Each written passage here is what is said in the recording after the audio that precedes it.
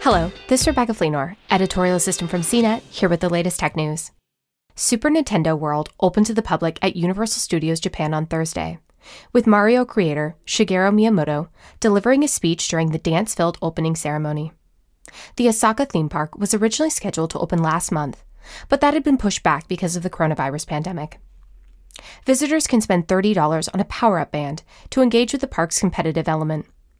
It syncs with the park's app and ranks you based on the number of coins you gather and baddies you beat, Reuters noted.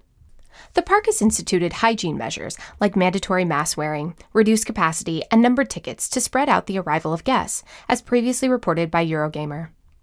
Super Nintendo World features two major rides, a Mario Kart-themed one called Koopa's Challenge, and the kid-friendly Yoshi's Adventure. Miyamoto gave us a peek at the park in December in a Nintendo Direct presentation.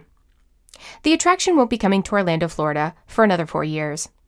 Earlier this month, Universal Studios said the opening of Epic Universal, which will house the Nintendo Park, has been pushed from 2023 to early 2025. For more of the latest tech news, visit cnet.com.